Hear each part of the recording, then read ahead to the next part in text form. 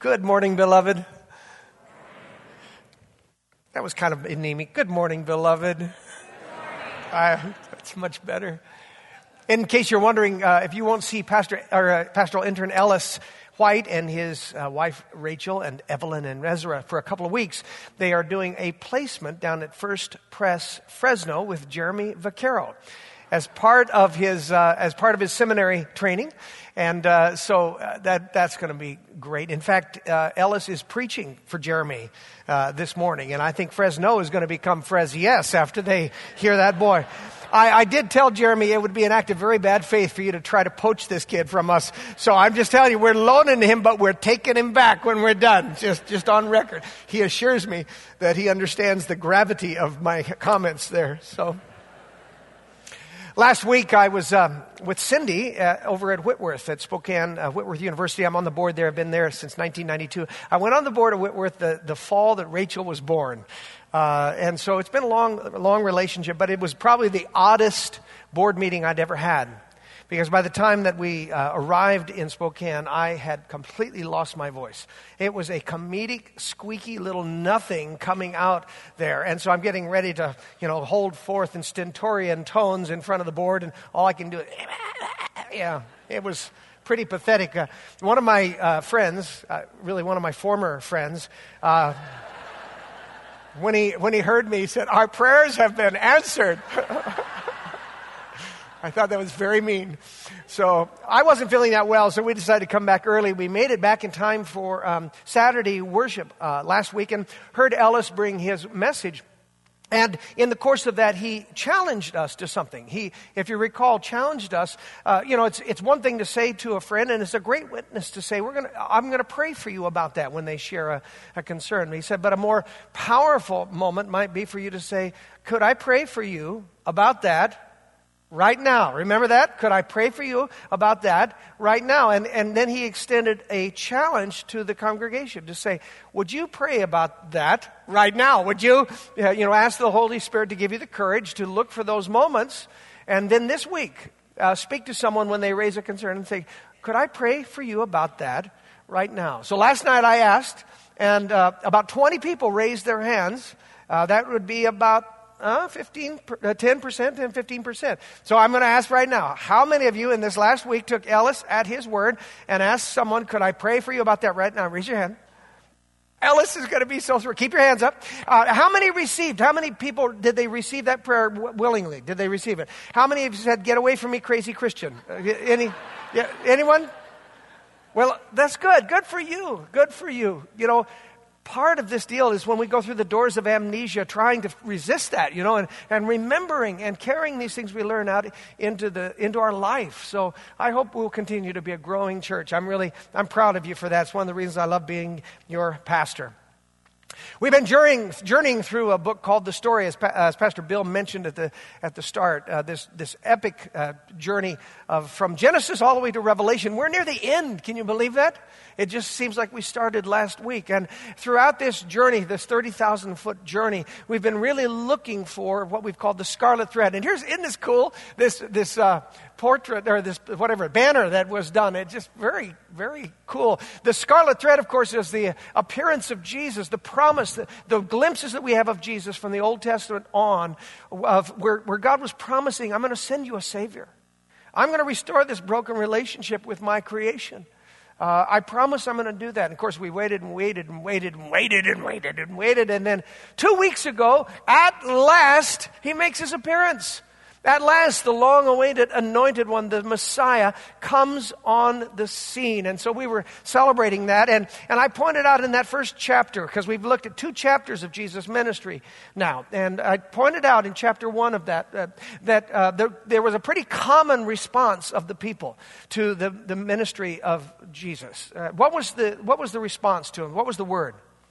Amazed. They were astonished. They were amazed. Amazement was the response, because everything Jesus, he hit the ground running. He was an amazing miracle worker. He was an amazing exorcist, casting evil spirits out of people. He was an amazing healer, a healer of a lame man, and a healer of a leprous man, and a healer of mother-in-laws. He was astounding. Jesus wasn't looking to get famous. As a matter of fact, every time he performed one of these miraculous acts of power, he would say the same thing, which was what? Yeah, shh, don't tell anybody. But that didn't work so well for him, did it? I mean, it was about as wasted breath as the angels who said, don't be afraid. They're always terrified anyway, so you don't even know why they're saying it. Jesus said, don't tell anyone, and they run right out and tell someone. So he didn't want the word to get out, but the word got out, and they were buzzing. That whole region, the northern region of Judea called Galilee, was abuzz. And so, first of all, he became famous, and really that first week we looked at his famous acts, his miracles, his nature miracles, his exorcisms.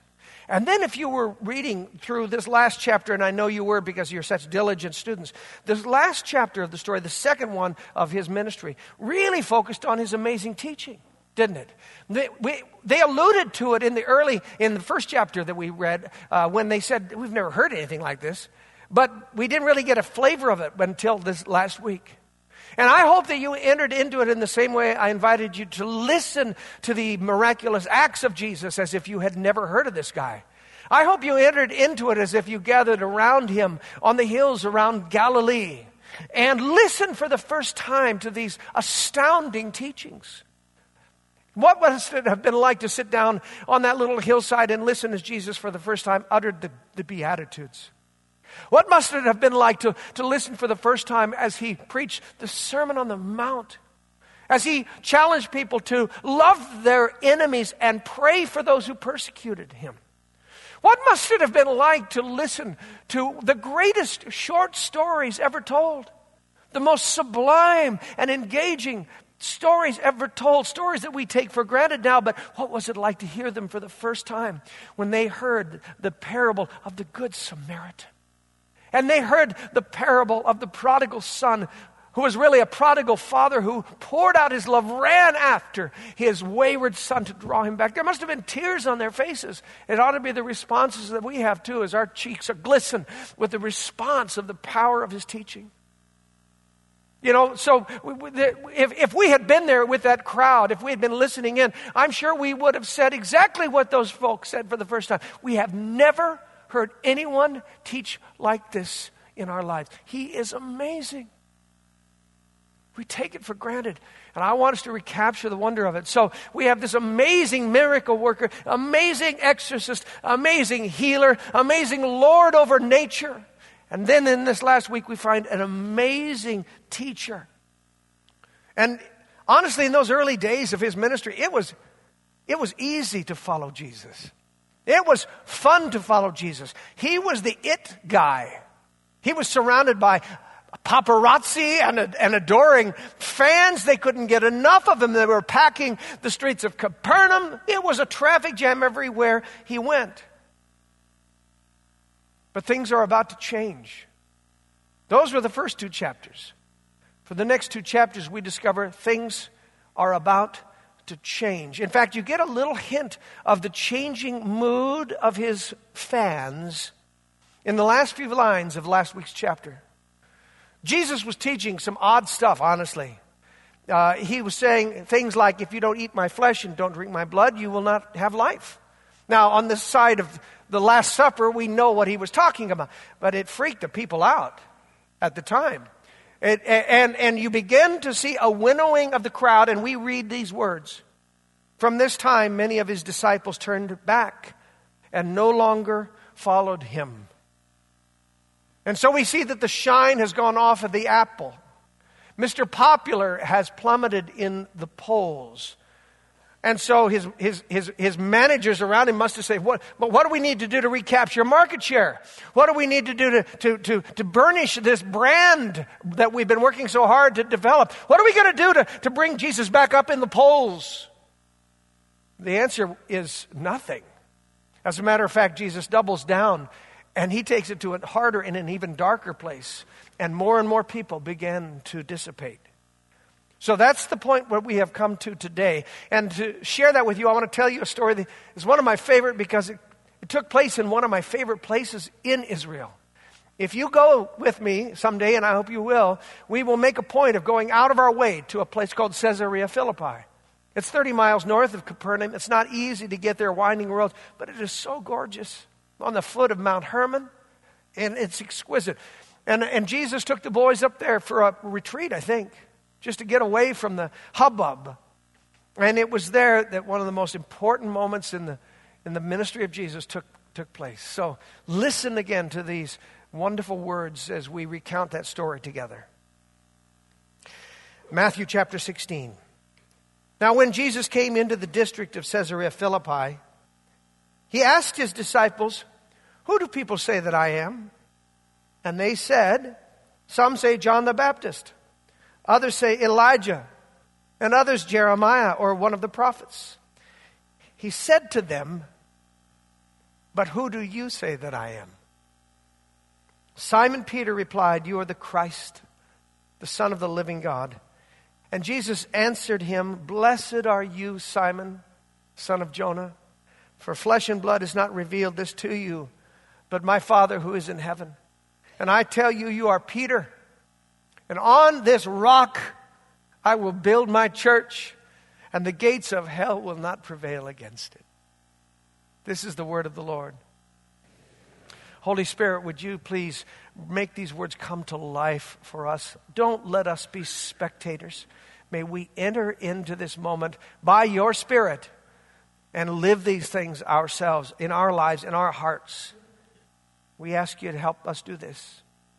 Amen.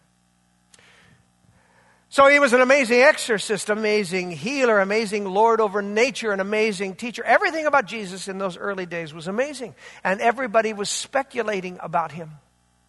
Remember the woman at the well, the Samaritan woman at the well, when Jesus stopped there on the way north? She said of him, she wondered, could this be the Messiah? And then there was a crowd in the synagogue that says, what is this? A new teaching. Then there were his own terrified disciples in the boat that was threatening to be swamped by the waves and the wind on the Galilee. And they said, who is this that even the wind and the waves obey him? This responsive incredulity can be kind of characterized, can be wrapped up in the words that the people of Capernaum offered when they said, we have never seen anything like this. So everyone was pretty much confirmed in their suspicion that this really was the guy. This was the long-awaited, at last, Messiah. So they were all asking these questions, but this morning, Matthew 16's text is the first time that Jesus instigates this conversation. First time that he asks the question that he asked. So I imagine them, because I know this place and it's vivid in my mind. He's up there with the boys, they're walking along, maybe they're going to have a little picnic. And as they're walking along in this beautiful setting, this verdant, waterfalled setting, suddenly Jesus, I imagine him whirling on them and saying, he asks really the money question. Who do you say that I am? You realize that it is the most important question that every human being will ever have to answer. And every human being will have to answer that question. We will either answer that question on our knees on this earth, or we will answer that question on our knees before the judgment throne of God. But every one of us will have to give answer to this question. Who do you say that Jesus Christ is? Jesus asks the boys, in the midst of all this hubbub, all the teaching, everything, who do you say that I am? The question was actually directed to the plural, the ye. Who do all of you say that I am? But Peter, as we would expect, chooses to answer for everyone. You know, we love to make fun of Peter. And I think it's in part because we kind of see him like a St. Bernard puppy. You know, he's big, he's clumsy, he's messy. He just makes a mess of everything, but he's so eager, right? You can't help but love this guy. He's just a slobbery mess, but he loves Jesus and he wants to impress him. And in this moment, did he ever? Who do you say that I am? Jesus asks, and Peter looks him back in the eye and he said, you are the Christ. You're the Messiah. You're the Son of God. You're the one we've been waiting for thousands of years. And you can almost see the light from Christ's beaming visage as he smiles at him and he says, "Oh, Simon, Simon, you know what? You didn't come up with that your own. That's the Holy Spirit that's speaking that to you. You're in tune with the Holy Spirit. God's speaking to you, Peter. And I'm going to give you a new name. I'm going to give you a nickname now. I'm not going to call you Simon anymore. I'm going to call you Peter, which means what? Rock. It means Rocky, actually. Rocky. I mean, before Sylvester Stallone ever came along, Jesus said, "You are going to be Rocky." Dun, dun, dun. And that was his dun, dun, dun moment. You know, he's standing up there on the stairs in Philadelphia. That was Peter's big moment. He really came through. He says, I'm going to call you Rocky, and I'm going to build my church on the foundation of this solid faith. And Peter was beaming. All those amazing things that they had been witnessing in these weeks and months. The amazing miracles, this amazing exorcist, amazing healer, the amazing teacher, all of it had combined to convince them, this really is the guy. And Peter speaks it out, and Jesus confirms it. And it's cause for every one of us to say, huzzah! Let's say it. Huzzah. Yes, this was a huzzah moment. Let's have a party. I mean, this is a big revelatory moment. Huzzah! And then Jesus pulls the biggest buzzkill in the history of the world. Listen to the very next words that he speaks in verse 21.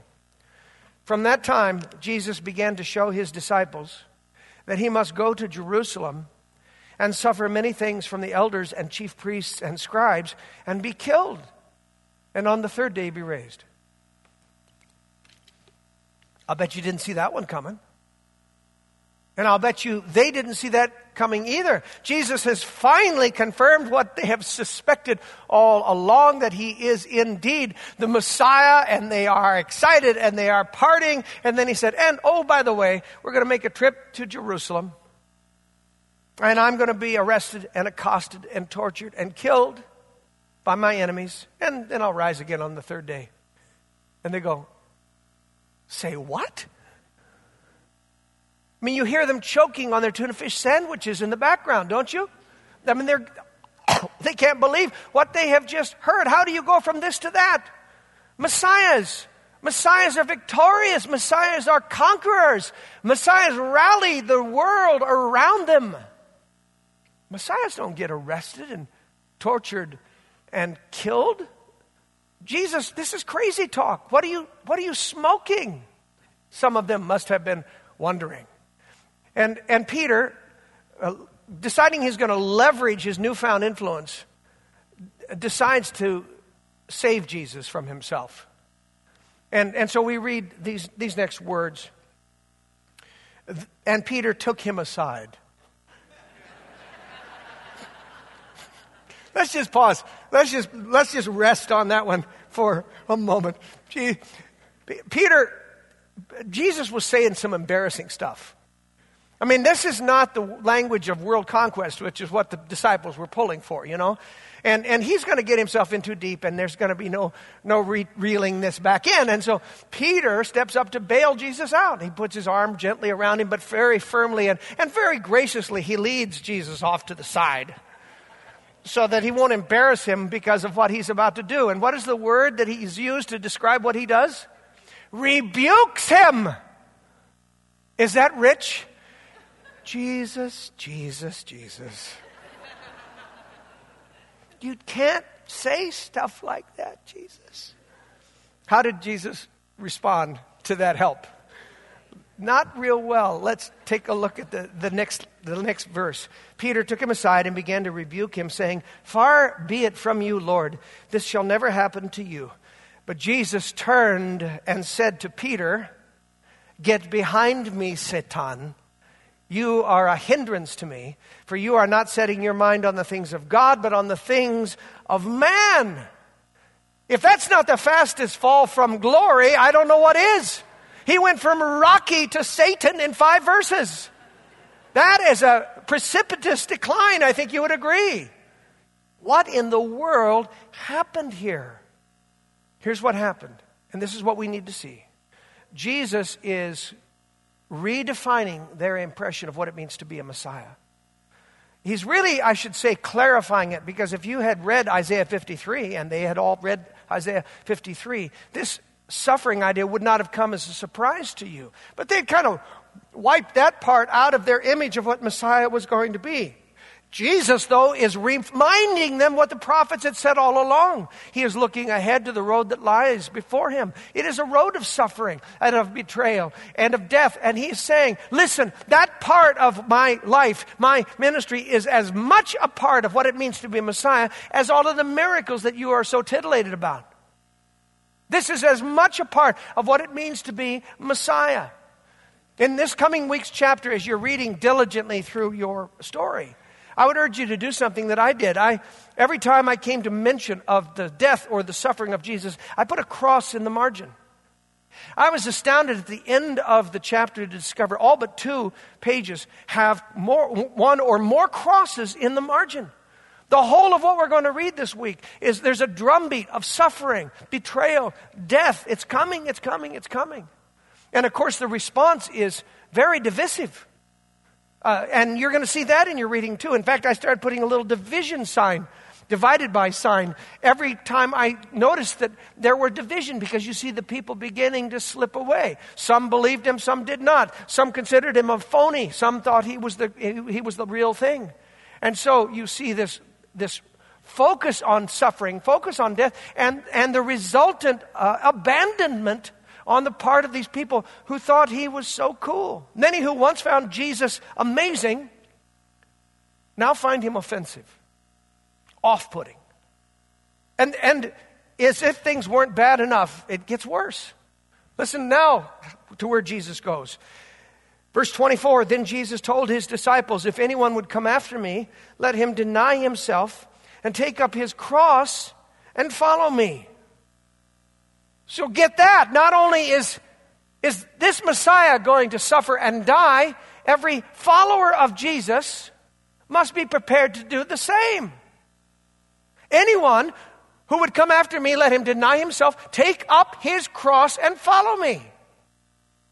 Somehow, in a way that we do not understand, in a way that we do not want, in a way that we would not choose, in a way that we will never relish, the disciple of Jesus will follow their master on a road of suffering. At some point, you will. It is part of what shapes us. True disciples of Jesus will suffer along their journey. And what is our response to that? How about yuck? That's not what we signed up for. Who wants to suffer? We want the first 2 chapters. We want amazing Jesus. The healer, the provider, the multiplier, the exerciser, the teacher. That's the Jesus we want. That's the part we like. But this feels like bait and switch. This part of walking with Jesus in his suffering and his death, that part we don't like at all. And suddenly the fair weather disciples begin to slip away.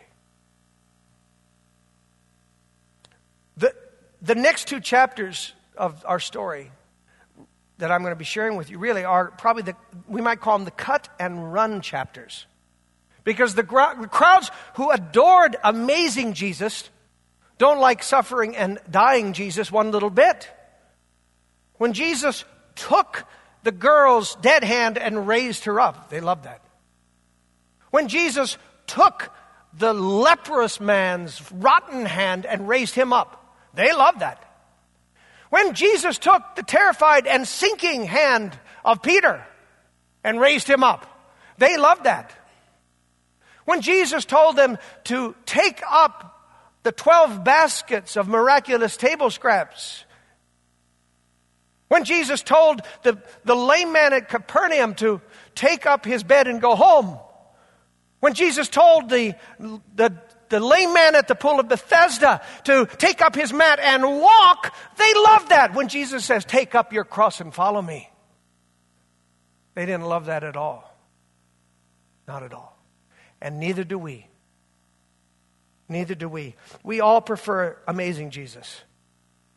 We all prefer the Jesus of chapters 1 and 2, the healer, the blesser, the multiplier, the provider. And let me say that is part still of what it means to follow Jesus. He is still all of those things. All amazing. But following Jesus, full picture, will also be at times offensive and hard. The next 2 chapters are as much a part of what it means to be a disciple as the first 2. There are times when each of us will be called to walk the path of suffering and betrayal and death with Jesus. Not because he has failed us as Messiah, but precisely because he uses these moments in a way that he will not be able to use the blessed sweet times. He uses these moments to fit us for eternity, to shape us into the disciples that are fit for eternity. And those are our cut and run decision moments. Right then. When we decide if we only want to follow the amazing Jesus, or if we will trust that the offensive, hidden, suffering Jesus is still our Messiah.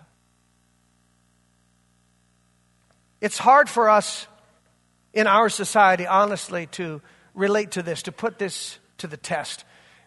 These days, we are whining about how our culture is so mean to Christians and how we have less and less freedoms and it's closing in on us. And, we just don't have a clue. We just don't have a clue. All we got to do is look at the lives of our Christian brothers and sisters around the world to understand what it really means to find that your society is turned against you.